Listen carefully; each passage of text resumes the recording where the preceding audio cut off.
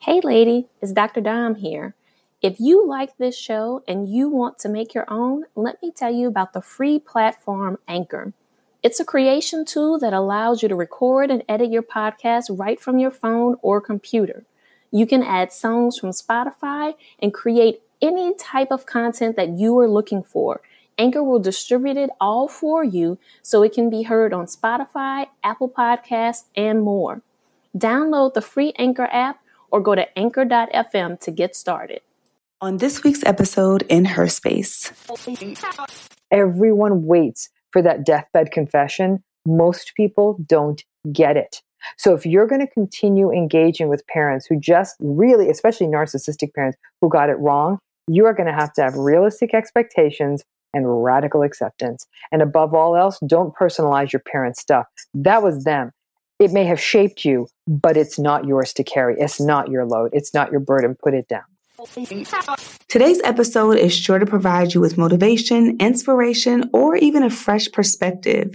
If you have any aha moments or if you feel comforted throughout the episode, lady, please leave us a review and tell us what we're doing right so we can stay on track. Also, we release episodes every Friday, so be sure to subscribe on iTunes and visit herspacepodcast.com and enter your email address to get updates about our live events and all of the new beginnings that we have for this year. Welcome to Her Space, a podcast dedicated to uplifting women like you.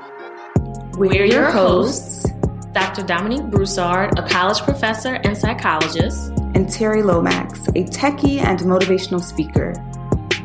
In a world where Black women are often misrepresented and misunderstood, please join us as we initiate authentic conversations on everything from fibroids to fake friends and create a safe space where Black women can just be.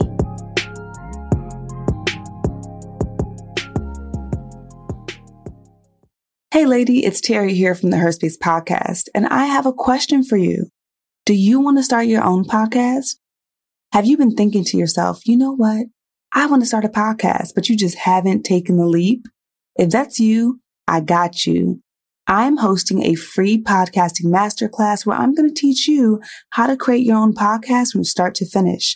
So visit terrylomax.com and click on the pink link in the middle of your screen and register for my free podcasting masterclass. I hope to see you there. Lady, I am super excited today, if you can't tell. So I'm going to try my best to get through this introduction without doing too much. All right. So let's go ahead and just dive right in. Today, we have a very special guest in Her Space that you need to hear from, whether you know it or not.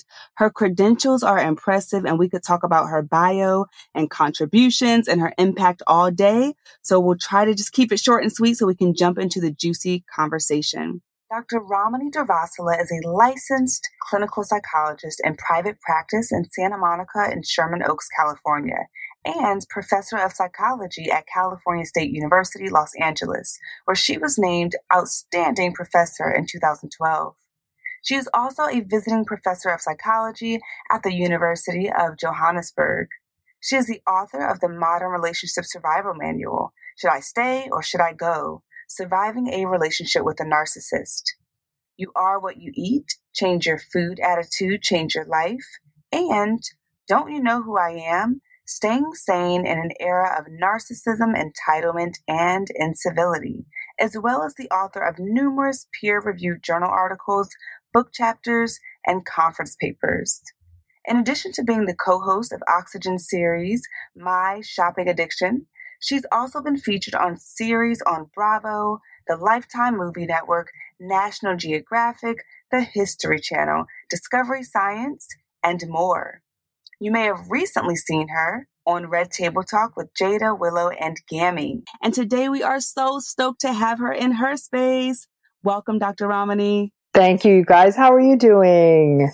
Fantastic. We are so excited for this conversation. We know that our community needs it, even if they don't know it yet. So we are just pumped. I love it. I'm so glad. I'm grateful we're going to have this conversation. I think a lot of people will benefit from it.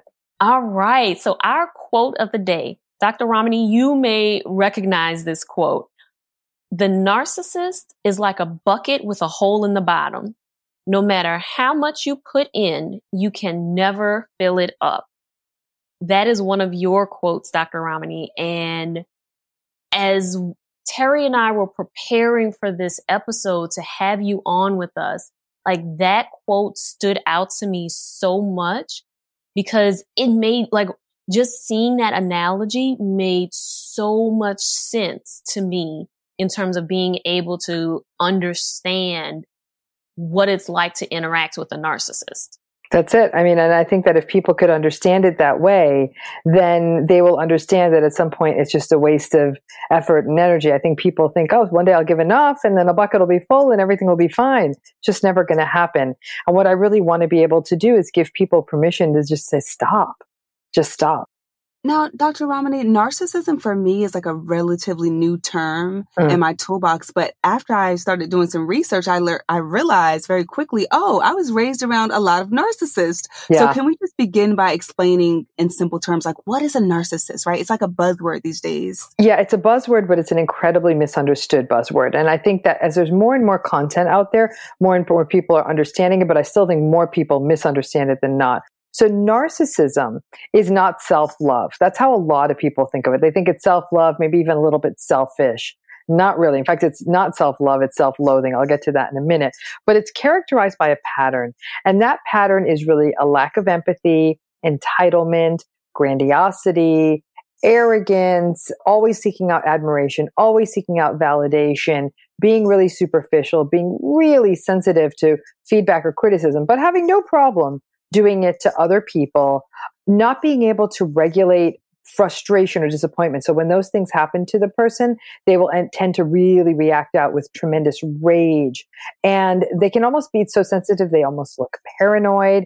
And in some cases, some forms of narcissism, when things don't go the way they want, they also tend to look like victims. And so all of this combined, and there's different kinds of narcissism and all that, that's sort of the core of it. But at the real core, narcissistic individuals are deeply insecure. That's why they're always lashing out at people. That's why they're always so angry. That's why they're always so superficial, because they focus on their outsides rather than on their insides. But yet, because they focus on their outsides, they're very charming. They can be very charismatic. They can seem very confident. So people are naturally drawn to them. And if they don't understand it, it's like a spider. You're going to get sucked into the web.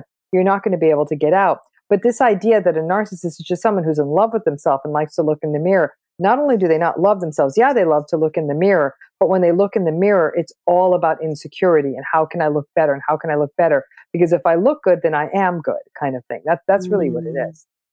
Wow. Now, when I hear that, I can see where so many people would get that confused, because I could see where so many of us could say, oh, well, I recognize a couple of those traits in myself.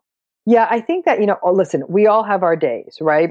We have that moment when we might lash out at someone. We have that moment when we might snap at someone because we can't get the answer we want from a clerk or something like that. The key is how self-reflective we are, how quickly we're self-reflective, how we try to repair the damage, and how much responsibility we take. So let's say I was out somewhere, I don't know, it seems like the olden days, but like I was out getting a cup of coffee, right? And they serve someone ahead of me in line. I'm like, excuse me, I was ahead of her, and I do that whole thing, which is deeply entitled. It's not a good look. And it could very well be I was doing that because I've had a bad day. But then when I catch myself and say, I am so sorry, I had no right to behave like that. I apologize. I'm having a bad day, but that is not your problem. And I apologize for being short with you. That clerk may still be mad at you. That's not the point here. It's that you took responsibility. But when you keep making those messes and are never self-aware and in fact feel like, well, I had the right to do that because it's me. And why should I have to wait in line? And everything has to be fair to me. And that's the thing with narcissists. They want everything to be fair, but for themselves. They're not so concerned when things aren't fair or just for other people. It's all about them. So I think that it's how pervasive it is, how much it cuts across other situations. So sure, we do have moments when each of us are less than graceful. And people will say, well, does that mean a person who posts a lot of selfies on social media is a narcissist? Not necessarily, though we do know that narcissism and selfie posting are correlated, but that doesn't mean one causes the other. If that selfie posting person is a sweet person, is a kind person who checks in and apologizes and take responsibility. Maybe at the worst of it, I'd say maybe they're a little immature, maybe they're a little insecure, but they're aware of who they are. And they might even say, listen, I think it's fun and I'm just having fun. I mean, is that any different than me playing a game on my phone?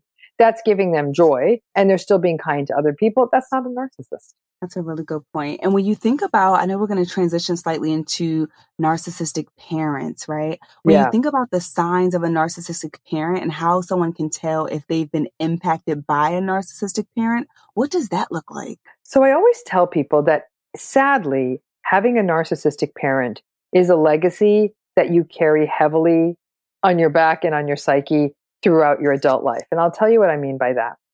Narcissistic parents harm kids through a number of ways. I mean, number one, these are very egocentric parents who put their needs ahead of the needs of their kids. And as a parent, I can tell you that's not how the math works. Are there days I put my needs ahead? Sure. I had to go to work. I might have chosen to go to a concert. I mean, not a concert, a conference. I wish I would have gone to a concert, but I chose to go to a conference. You know, I might have had a work dinner that went late. I might have missed something at their school because I did have to work. And sure, maybe a couple of times I might have chosen a friend's birthday and that might have meant I didn't watch a show they wanted that night.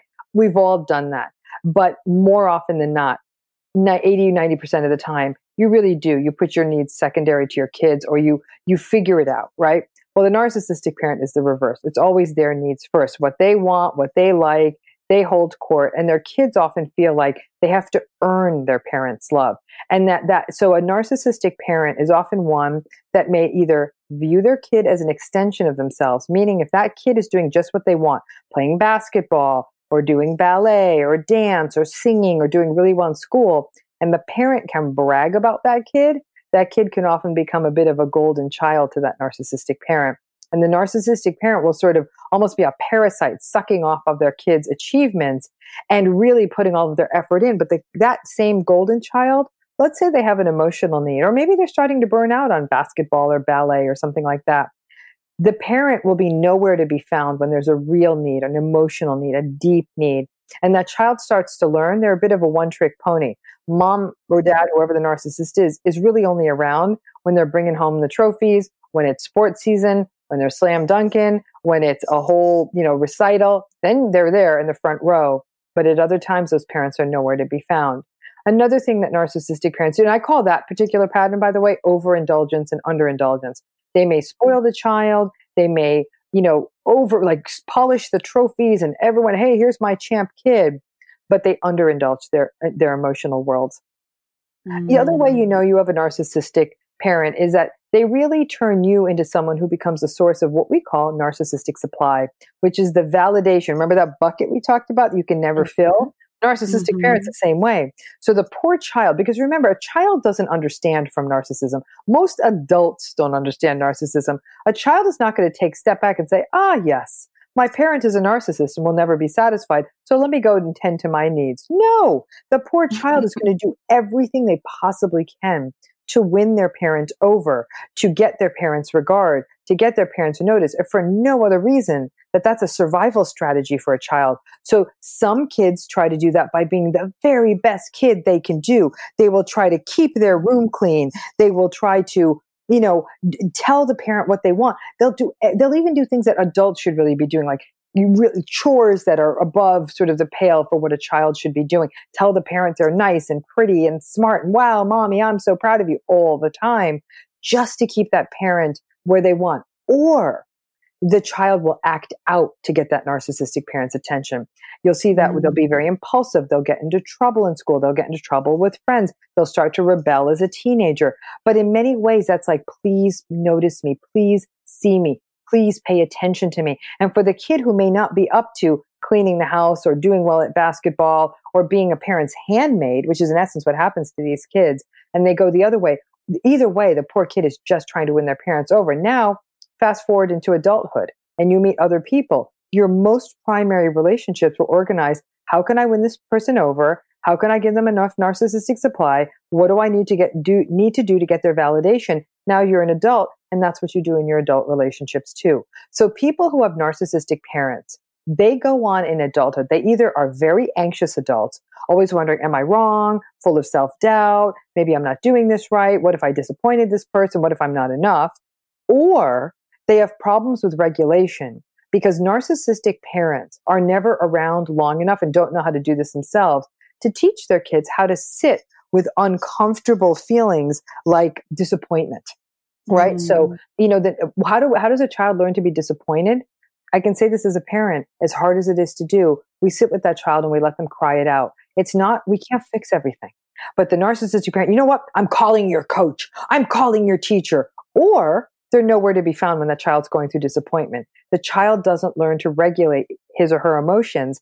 They go into adulthood. When they have strong emotions, they don't know what to do. So what are things they might do? Use drugs or alcohol, eat, spend, gamble, have sex, act out. They never learn to regulate those emotions. That's one of the primary jobs of a parent.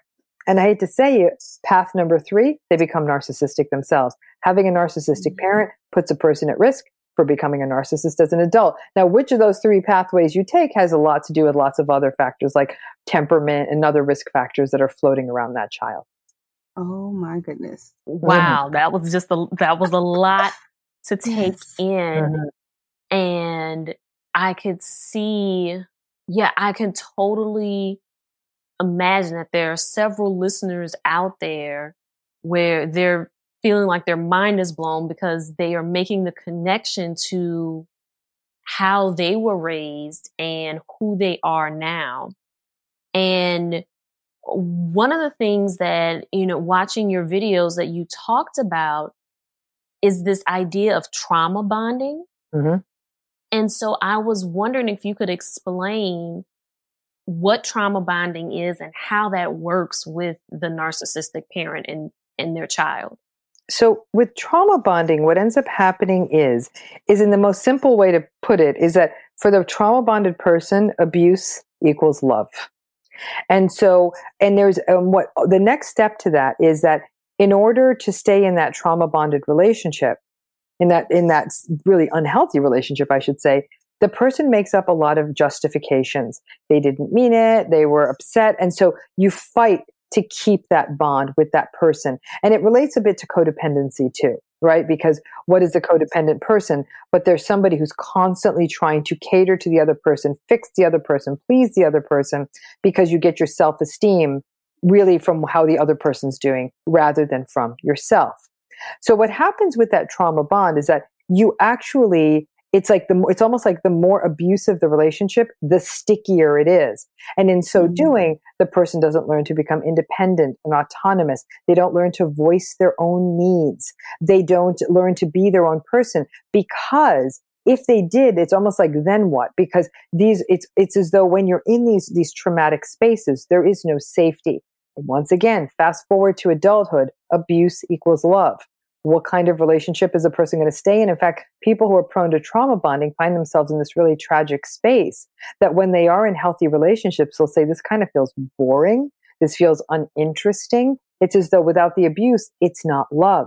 It's a really tough cycle to break. And they'll say, I don't even know if does this person love me? And I'm like, okay, they show up, they pay attention, they're present, they're compassionate. And yeah, it sounds like love to me. And they'll say, but there's no drama, there's no excitement, there's no chaos, there's no somebody walking out on you, there's no abandonment, all the stuff that is their trauma. And so that's the trauma bond. Goodness, I feel like my whole life is being talked about right now. Dr. Ramani, I'm like, oh my goodness, this resonates so deeply. But luckily I have a great therapist and I've been doing the work. But I will say, you talked a bit about how those that have been raised by narcissistic parents may have some of those traits because of their upbringing. And then some of us, we just have an off day and things like that. How do we address the narcissism within ourselves? Like maybe someone's hearing this and they're like, oh my gosh, that's me. What do we do? So here's number one. I get this email every day, 10 times a day. Doc, I'm watching your videos. I think I'm the narcissist. First of all, when I hear that to me is a good sign. If a person's willing to be self-reflective enough to say, ick, I'm seeing some of these patterns in myself, I'll say, step one, fantastic. You've just gone over half the journey with that, because most pathologically narcissistic individuals will never cop to being narcissistic. They'll tell other people they're narcissistic. They'll say other people are jealous. They'll say, other people are haters. So they'll completely foist it on the world and say there's absolutely nothing wrong with me. People just envy me. The person who's like, I'm seeing that some of my patterns hurt other people, 50% of the journey right there. The next 50% is really, really hard, because for people who say, this is who I am really that person who yells at the coffee shop person. I do have trouble with empathy. I do tend to be egocentric. I do tend not to listen to my partner. But honestly, some of them will say, I came from a family where if you couldn't get your word in edgewise, you didn't take the luxury of time of listening to other people because you had to get yourself in there. It was almost like a family where there's not enough food, right? You had to snatch that food off the table. Or in a chaotic family where nobody's listening, people are like, we didn't listen. We just yelled because we had to get our words in or we were never going to get our chance. And so you can see if you come from that system, you jump into adulthood, how that could translate into not being present or not even looking empathic in a relationship. But if you can identify it, then the next step is to committing to the work of every day, every hour, mindfulness in your relationships. And that means doing the hard work of catching yourself, stopping, and genuinely listening to the other person and turning down your insecurity. Oh my God, they're talking about me. They're criticizing me. No. Be present with their words. Stop thinking about how it's all about you, because that's the problem with most of us. We listen to other people's words solely through the gateway of how this is about us. Maybe it's not about you. And for narcissistic individuals, there does tend to be that, well, this is about me. And so be present, listen to the other person, reflect back to the other person, be self-reflective on how your words will impact that person, and only then should you speak. And what I just told you, that sequence, that is as hard as training for a marathon for somebody who's not used to doing that.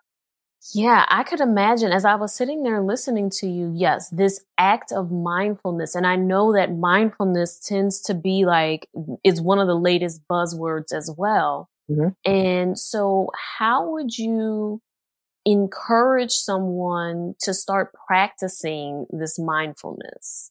Because I know you said being present and aware every moment of every day, but how does one who's never done that start that? Start small, and so I start with very simple exercises. A very simple one would be reacting versus responding. Reacting is when you speak without thinking. When you're like, I never said that. That's a reaction.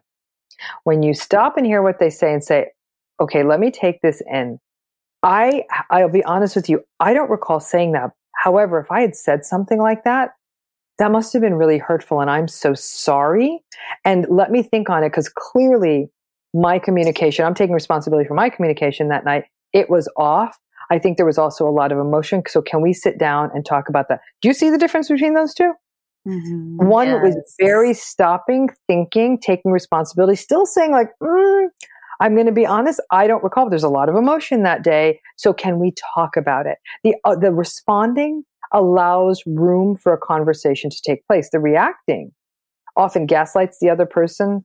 It often shuts the conversation down. So that's an easy exercise, which is literally way to be. When someone says something to you, stop, listen, take it in, compose a response, and make sure that next sentence out of your mouth starts with I and not you. That way, you're more likely to be taking responsibility rather than accusing the other person, which tends to be the narcissist game, right? You did this. You said that. You're this. You're that. Versus, I feel. Now, unless they say, I never said that, in which case that's no good. But you want to pay attention to, I want to be respectful of the other person's reality, even if mine might have been different. And to acknowledge they had an experience of the event. You had an experience of the event. The two may not agree, but both of you clearly perceived it differently. That's very different than I never said that. That's a really, really good point, Dr. Ramani. And when I think about just the conversation that we're having now, I think about the research I've done, and I notice that sometimes feelings of shame come up for me when I have honest conversations with myself about what happened in my childhood. And so my question for you is, how do you balance having respect and admiration for the adults that reared us while also acknowledging that they had some flaws that impacted us deeply? I think that's a brilliant conversation. It's interesting. I have a video that'll be coming out about this in the next few weeks, is that every, no parent, and I say this as a parent, No parent gets it right. We are flawed. We make mistakes. I could do a whole episode with you on every mothering mistake I've made, and the gift I can give to my children is to acknowledge them. Not say, well, I did my best. They don't need to hear that, and say, here's where I know I went wrong. And I recognize where I was flawed. And I'm really deeply, heartily sorry for how this could have hurt you. But I recognize it didn't. It shaped them. They'll go on to the next generation. They'll make their own mistakes. But I think the issue of generations past, because speaking in emotional terms is really only something we've been doing well for maybe the last 25 to 30 years, even made it important. And I think generationally we see patterns. So this is a real balancing act. I've got to tell you, and there's no one size fits all. To the two of you, I say this, there's people out there listening who are deeply, deeply hurt by their parents. And I don't think they ever need to feel that they owe anyone an apology, least of all your parents. Your parents had a job to raise you.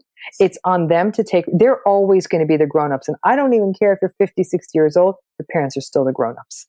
There's a responsibility taking on their side. So for some people who say, I can't forgive this, I say to them, that's okay. That's okay. You don't need anyone's permission for that. Some people are on the fence and they say, I understand what they came from. This really hurt. You can still find that sweet spot, but that sweet spot can't be naive. It can't be, well, we're just going to pretend that never happened, or one day they're going to get it, or it's all okay, or my needs aren't that important. That's not healthy. You can say these incredibly limited human beings who didn't get it, got it really wrong where I was concerned. I can set boundaries. Self-preservation is a right for me. I can enter this relationship on terms that are comfortable for me. And these people may never, ever have that moment when they see the light. You don't wait for that. Everyone waits for that deathbed confession. Most people don't get it. So if you're going to continue engaging with parents who just really, especially narcissistic parents who got it wrong, you are going to have realistic expectations and radical acceptance. And above all else, don't personalize your parents' stuff. That was them. It may have shaped you, but it's not yours to carry. It's not your load. It's not your burden. Put it down. Wow. Mic drop. That was so deep. Your needs are validated and valued, and everyone waits for the deathbed confession, and many people don't get it. Someone really needed to hear that. Yes. And this piece of radical acceptance, what does that look like in real life? It is complicated. It's funny. I've talked to more than a few people about this in the last few days. To me, radical acceptance is not a moment when it happens and then you see the light and the angels sing. It's not that at all. It is for everyone. I think that these narcissistic relationships with parents, with anyone, some people don't even come into the realization of how narcissistic their parents were until their 40s or even 50s. Like, this is not something they're like 18 years old. Oh, now I got it. So, but I'm amazed. I see clients in their early 20s and they get it. And I actually envy them because at a relatively young age, they're setting themselves free and sometimes maybe freeing themselves from that bad marriage you enter because you didn't recognize you're just replicating the patterns that you got from your narcissistic parents. So I really credit those young people brave enough to come into therapy and do it. I also want to, before I answer that though, I want to cycle back to a point you made, which is a very important one around shame.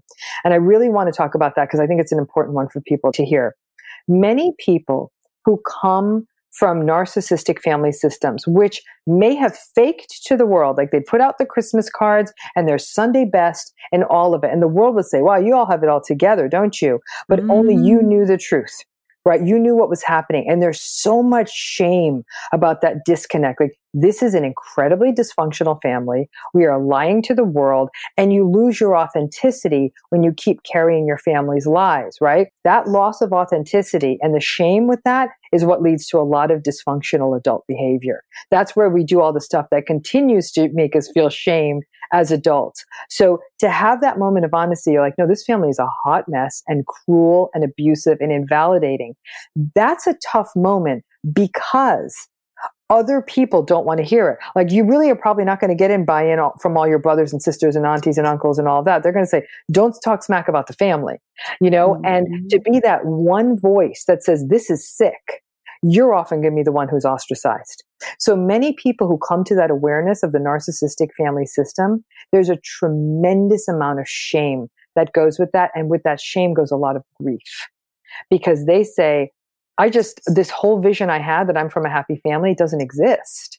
This is all a lie. I lived a lie. And it is a very, very painful moment in adulthood when people have to almost reconstruct this entire image in their head of what their life was and own the honest story. I got to tell you, to look at a 40-year-old client who then says, oh my gosh, I've been selling the world this whole story about what a great guy my dad is and how cool my mom was. And they were actually kind of monsters. And that's a tough awakening. And then a lot of people say, oh, I feel bad saying this. They're old now. I'm like, that's where therapy becomes important. It's a private space. I don't want to lose that point. Now, let me go back to the next question. So radical acceptance is that moment where you're saying, this is who this person is. Limitations. They don't see me. They're not going to validate me. Because think about what a kid does. They jump through hoops and jump through hoops and jump through hoops in hopes that somebody will notice them, will see them. But all a child really wants is to be loved unconditionally. And every child has the right to that. Most children don't get it. So when the child learns that unconditional love isn't coming, they're like, all right, I'm going to try this whole conditional thing and I'm going to earn their love somehow, right?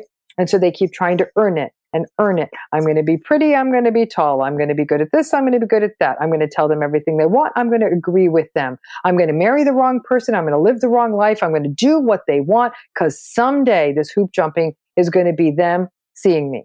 Your parents never going to see you. If they're not seeing you, they're not seeing you. That's on them. That's just who they are, especially if they're very narcissistic parents. Now, the issue becomes that day when you say, they're never going to see me. They're never going to get me. I came up short in the parent lottery. Like that's the story here. And I have to accept this person's limitations and you have to own it. And when that day comes, you are able to set the boundaries. You are able to have the expectations. Now, does that mean radical acceptance lifts the burden and you're never hurt? Oh, heck no. You're going to be hurt 1,000 times over because you're going to keep grieving not having gotten that unconditional love. You're going to grieve not having that kind of successful relationship with a parent that would have helped you grow, which would have helped you feel safe in the world. You're grieving all the losses that came off of that. And with radical acceptance, I often say it's something that recalibrates. You'll have these moments, months, sometimes years of like, I got it. I've set the boundaries, but then you know what? Life happens. A parent may become sick. There may be a family wedding. Something might happen in life and you get pulled into the vortex again.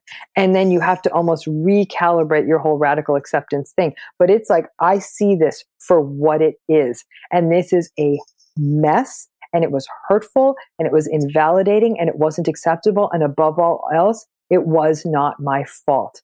I am not responsible for my parents' behavior, even though it hurt me and even though it shaped the trajectory of my life. So yeah, it's personal, but it's not personal because it was about you. It was about them. It just ended up shaping your life.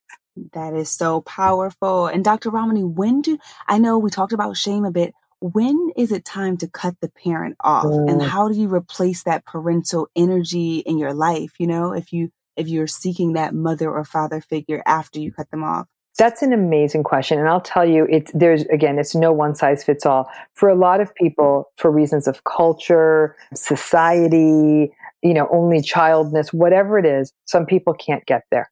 They'll say, let me tell you a beautiful story, because I think this story captures it in a very interesting way. It was a woman I interviewed for Don't You Know Who I Am, my most recent book. And this was a woman who was one of, I think, 4 or 5 kids. And the father was just a complete, ragingly narcissistic jerk. The mom had divorced him years ago. As you know, people like him burn a lot of bridges. And as he was getting older, he really lived in a very limited, not very nice 1-bedroom apartment, really didn't have any friends, didn't have a life. He'd already retired. Of these 4 or 5 kids, the person I interviewed was the one person every 2 weeks. She would drive, I think he lived 1 or 2 hours away from her. She'd drive that distance with groceries and some prepared food. He couldn't afford anyone to clean. She would drive to his house. She'd prepare a little food, put the food away, check the cleanliness of the space, run a load of laundry, set a timer, sit with him, eat, watch a TV show, and get up. And she said, I can't stand the man. I don't even care about the day he dies. I don't care. And I said, why do you go? And she said, I do this for me. I'm a good woman. This is this is a pathetic old man who lives by himself, who is so toxic and poisonous. No one wants to be near him. And he broke me. She said, I will never marry. I don't have what it takes to have a relationship, a long-term relationship. My entire life broke me of all of that. However, I refuse to let him take away one of the most beautiful things about me, which is my compassion. And I know this pathetic old man lives here. So I bring the food, and she said, you know why I do it? I don't do it for him. I do it for me.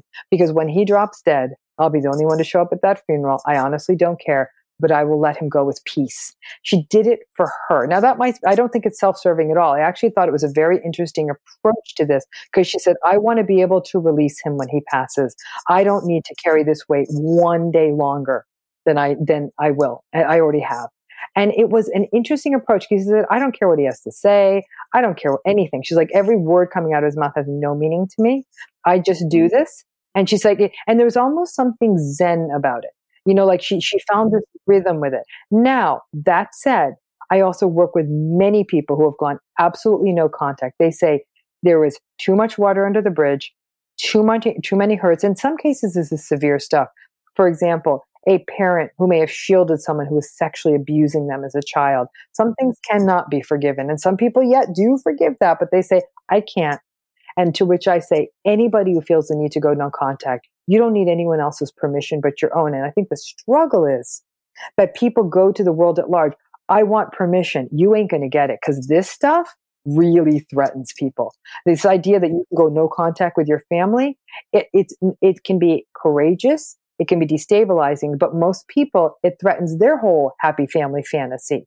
So I tell people, don't roll this one out as a public thing. This is something you do in your therapy, you do in your safe spaces, because I can guarantee you're not going to get a lot of buy-in. And so I think that is a very personal decision.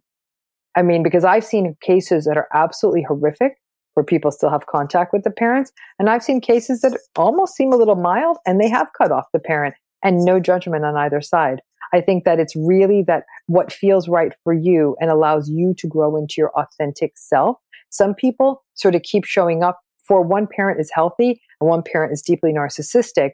The healthy parent may still be somewhat codependent with the narcissistic parent, but they love the healthy parent. So they may participate still in that parental unit for the sake of the healthy parent. It's almost like they'll view it as a deal with the devil, and I always tell people, as you do this decision making, please work with a therapist who understands these issues.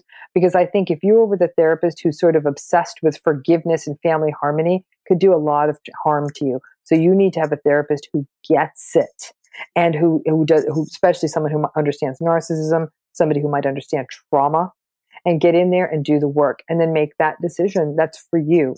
Because you have to figure out what journey you need to take with your parents to be able to release these demons. Oh, that, the story you shared, I'm sitting with that, and I am just blown away by, like you described, like that zenness that it took. And my assumption is that also she has been doing the work on herself, has been in therapy to get to that space to say, this is the decision that I'm making, and I'm truly making it for my own peace. Yes. And but look at the part of her story. She said, I had to recognize that things happened, that this familial relationship, this father relationship was so toxic that it undercut her own capacity for things like closeness, intimacy. She had a lot of contempt for men. And so she's like, listen, I lost part of my journey. I did not get married. I did not have children. She had a very successful career. I mean, she had found but think of what she lost. And she said, like, listen, I did the work, and I also realized that I got myself to a point, and I've created a life where I feel safe. And for her, safety was everything, and didn't even want to run the risk of the invalidation. Again, no journey is to be judged in that way. So she carried the hurt, but for her, as part of the cleansing, as part of the authenticity piece, which is so key here. Because to me, narcissism is the opposite of authenticity, to be frank with you. So when you're around it, it's hard to be authentic. And so as a result, it's as you do the work, it's being able to push yourself through and say, I can still be me in the face of this. They won't, and it's hard when you've grown and worked so hard to be your best self and have that best self invalidated or mocked or belittled or trivialized feels terrible. It feels absolutely terrible. It's like putting out the sanctity of yourself to have someone desecrate it. And to which I say, no one can desecrate you. You can always hold. And I actually have been calling it this. I call it soul distancing. And everyone talks about social distancing. Well, a bunch of people are having to quarantine with people they can't stand. And I say, you may not be able to distance, soul distance. Take that sacred part of you, your soul, and hold it in. And do not let those toxic people near it. You can do that even if you're 6 feet away from them. You can hold it back. Oh, goodness. This is so good. And I know we are going to move into our next segment very soon, but 2 last questions. Mm-hmm. Dr. Ramani, how do you deal with the narcissists that you cannot avoid? The ones that you're like, oh, I can't get this person off, or I work with them, but you know that they're narcissistic. How do you deal with those folks? Using a technique I call bookending. And bookending works like this. You know you're going to see them. So let's use your work example. Now, these days, for some people, it's changed because we're working remotely, but you still need, a narcissist can still be narcissistic on Zoom, is something I've learned, by the way. So, but let's say it's olden days, right? Or it's the future, and you're going to be with this person in person, and you know they're going to be at that meeting at 10 o'clock. One of the biggest mistakes people make is they walk right in. So I always say to people, I want you to do what I call some narcissistic yoga. Many people don't know this. Yoga is not exercise. Actually, yoga is preparation of the body to engage in worship. So the ancient practice of yoga in Hinduism is really something to prepare the person to engage in puja, which is worship, to receive sacred energy, right? So if we view it that way, this yoga would be, how do you prepare your mind and your soul to go into a toxic space? And I've said to people, if you have a private office, that would be great. Go to a restroom stall if you don't have that, and take some deep breaths. Have an internal mantra you can say. Really let that breath out and say, okay, I'm going in. I am not going to personalize this. I am more than enough, that I can pull the nuggets out of there I need to hear. I do not need to engage with this person. And you say all of that, and you're in the zone, and you go into the meeting, and you're prepared. Now the narcissist, blah, blah, blah, does all their damage, whether it's for an hour, whether it's for 8 hours. Now you've come to the end of the day. And the other mistake people make is that they just go right, the commute or whatever. Now you need a detox. You got to get rid of their toxins. I say you need some kind of ritual on the back end. That could be anything from lighting a candle to having a tea. It's not magic. It's not like, ooh, the magic tea. It's a ritual to say, I am releasing this. I am releasing this toxic energy, and I'm going to drink this tea, have my candle. I'm letting this go. It could be meditation. It could be mindfulness. It could be, I can let this go. I'm done. I've done my part. But when it's intentional and it's bookended, you've prepared yourself. You don't take the bait. You don't overengage, you get the job done, but on the back end of the day, you're kind to yourself. Might even be a bath when you get home. You might go to bed early or whatever it looks like. Boom. You've actually been intentional rather than running into the meeting, not being prepared, overengaging, getting beaten up, being really angry at the end of the day, jumping on the freeway, cursing angry, going home, and yelling at other people. That's not how this could go. Bookend it, and you can actually help yourself feel like you're more in control of the situation. I love that. Set the intention. Yes, set the intention, yeah. Mm-hmm. Yes, I love that. That really was so amazing. And so I like that was a tip for how to deal with that narcissistic coworker.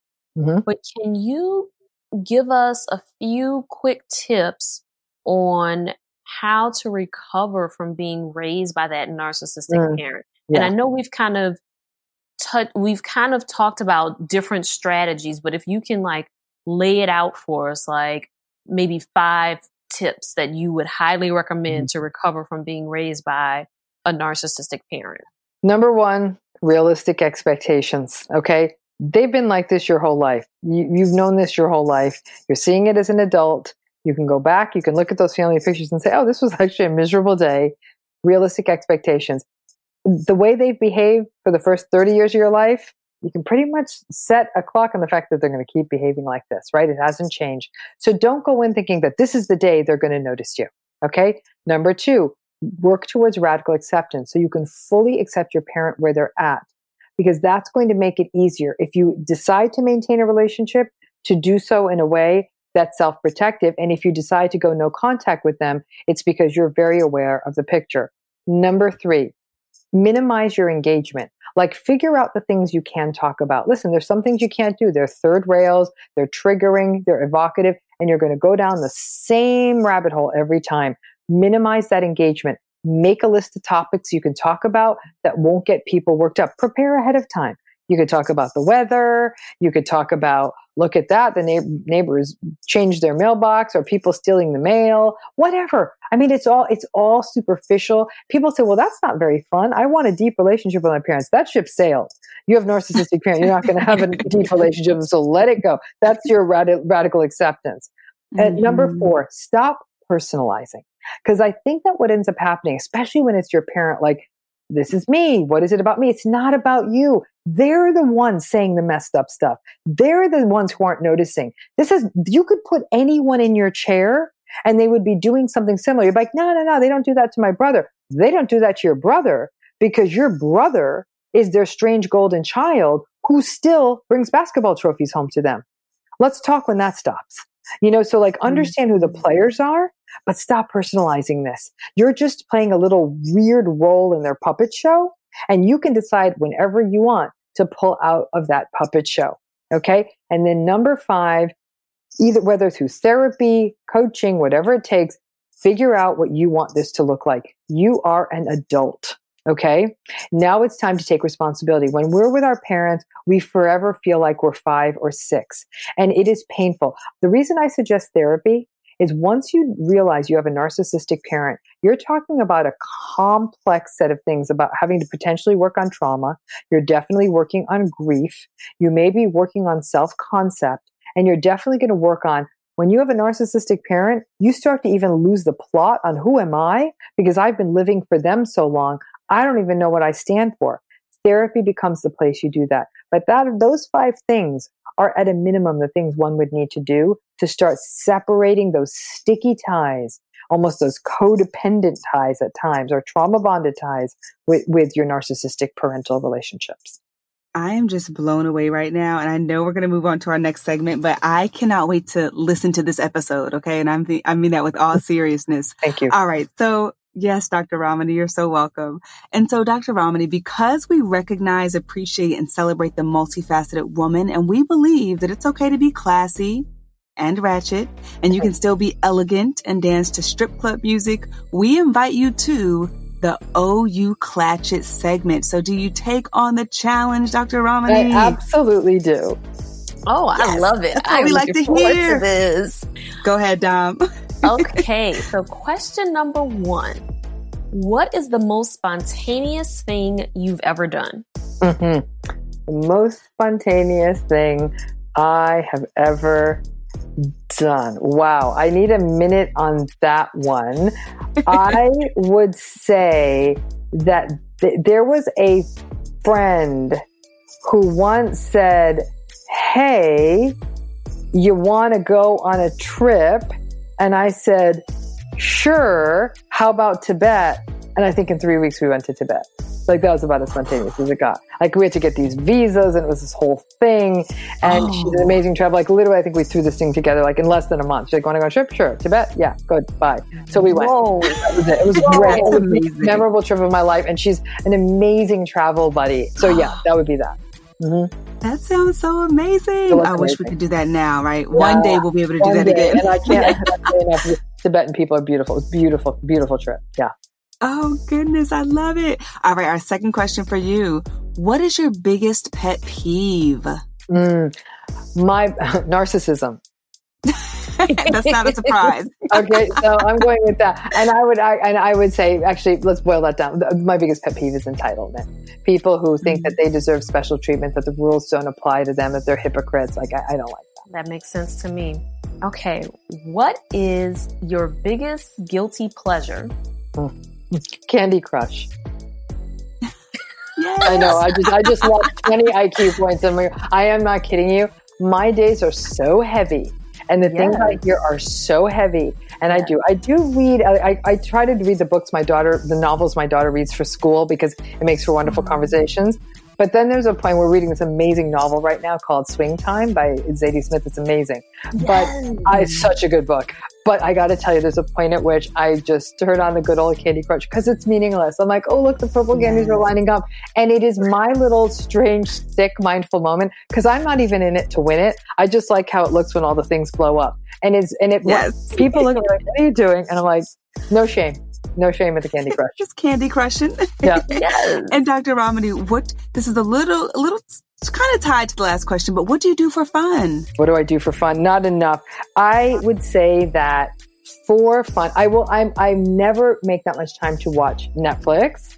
So when I can find a good series, and this isn't even on Netflix, I just finished Homeland, which blew my mind how it ended. Thought it was magnificent. So when I can find a good Netflix show, I will say that's something I will do for fun because I'd say maybe once a week for an hour a week I watch TV. So it takes me 1,000 years to watch a series. I do love to, back in the day, I did a lot more things for fun. I was a hiker. I was a major traveler. I love to travel, but I'm actually come up real short in that area. I'm not good at having fun when I'm with my partner. He's a lovely man and patient. And so sometimes fun is like literally the spontaneous conversation we have when we stop at the dining table and talk to each other. I have 2 amazing daughters. And sometimes our fun is like, we'll play one of these silly games, like you pronounce words that are not the right words in some game and takes your picture. Like, I don't get it. Or they'll show me TikTok, then I'll be confused. Or make a TikTok and I'll be confused. And so I think that it's like I try to capture the joy of the spontaneous moments of the people I love because for me, they're so rare with how hard I've been working lately. And then beyond that, if I can find a good TV series, I'm on it.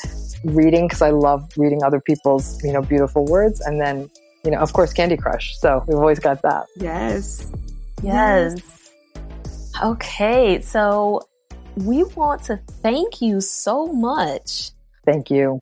I have really enjoyed this conversation. And I know that, I appreciate how we were able to end with like the fun question because I do recognize that the work that you do is really heavy. Like you said, when we're dealing with narcissism, there is so much trauma in that. Yes. And I just am so appreciative of you for doing the work because I know that not a lot of fellow psychologists, like I know that not a lot of us truly dive into this work.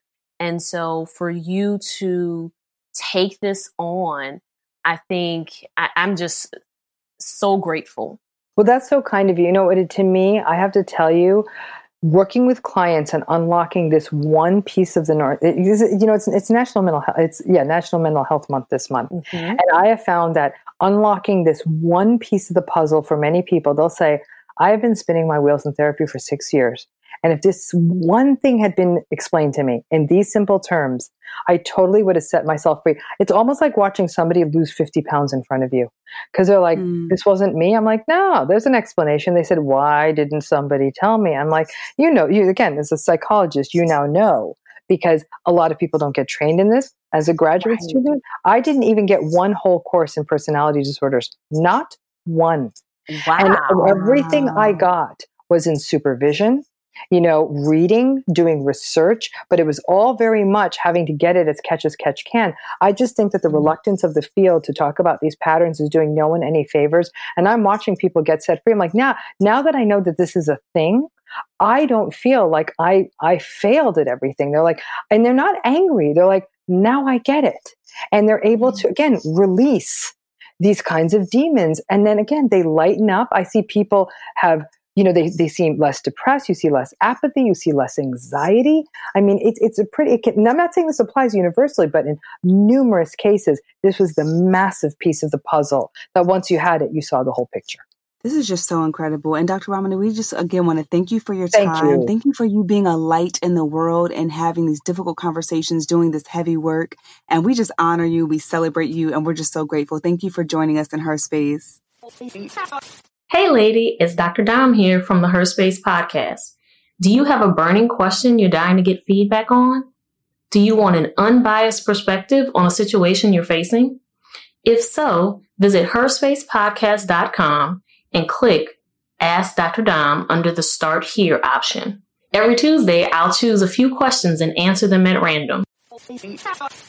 Thanks for joining us today in Her Space. Please note that our show may contain conversations about self-help, advice, self-empowerment, and mental health, but it is by no means meant to be a substitute for an ongoing formal relationship with a trained mental health provider.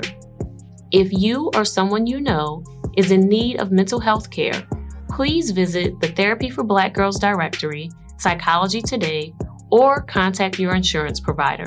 If you liked what you heard and want to keep the conversation going, connect with us on Facebook, Instagram, and Twitter at Her Space Podcast, or check out our website at herspacepodcast.com. And before we meet again, repeat after me. There's something inside of me that's bigger than any obstacle. We'll see you next week, lady.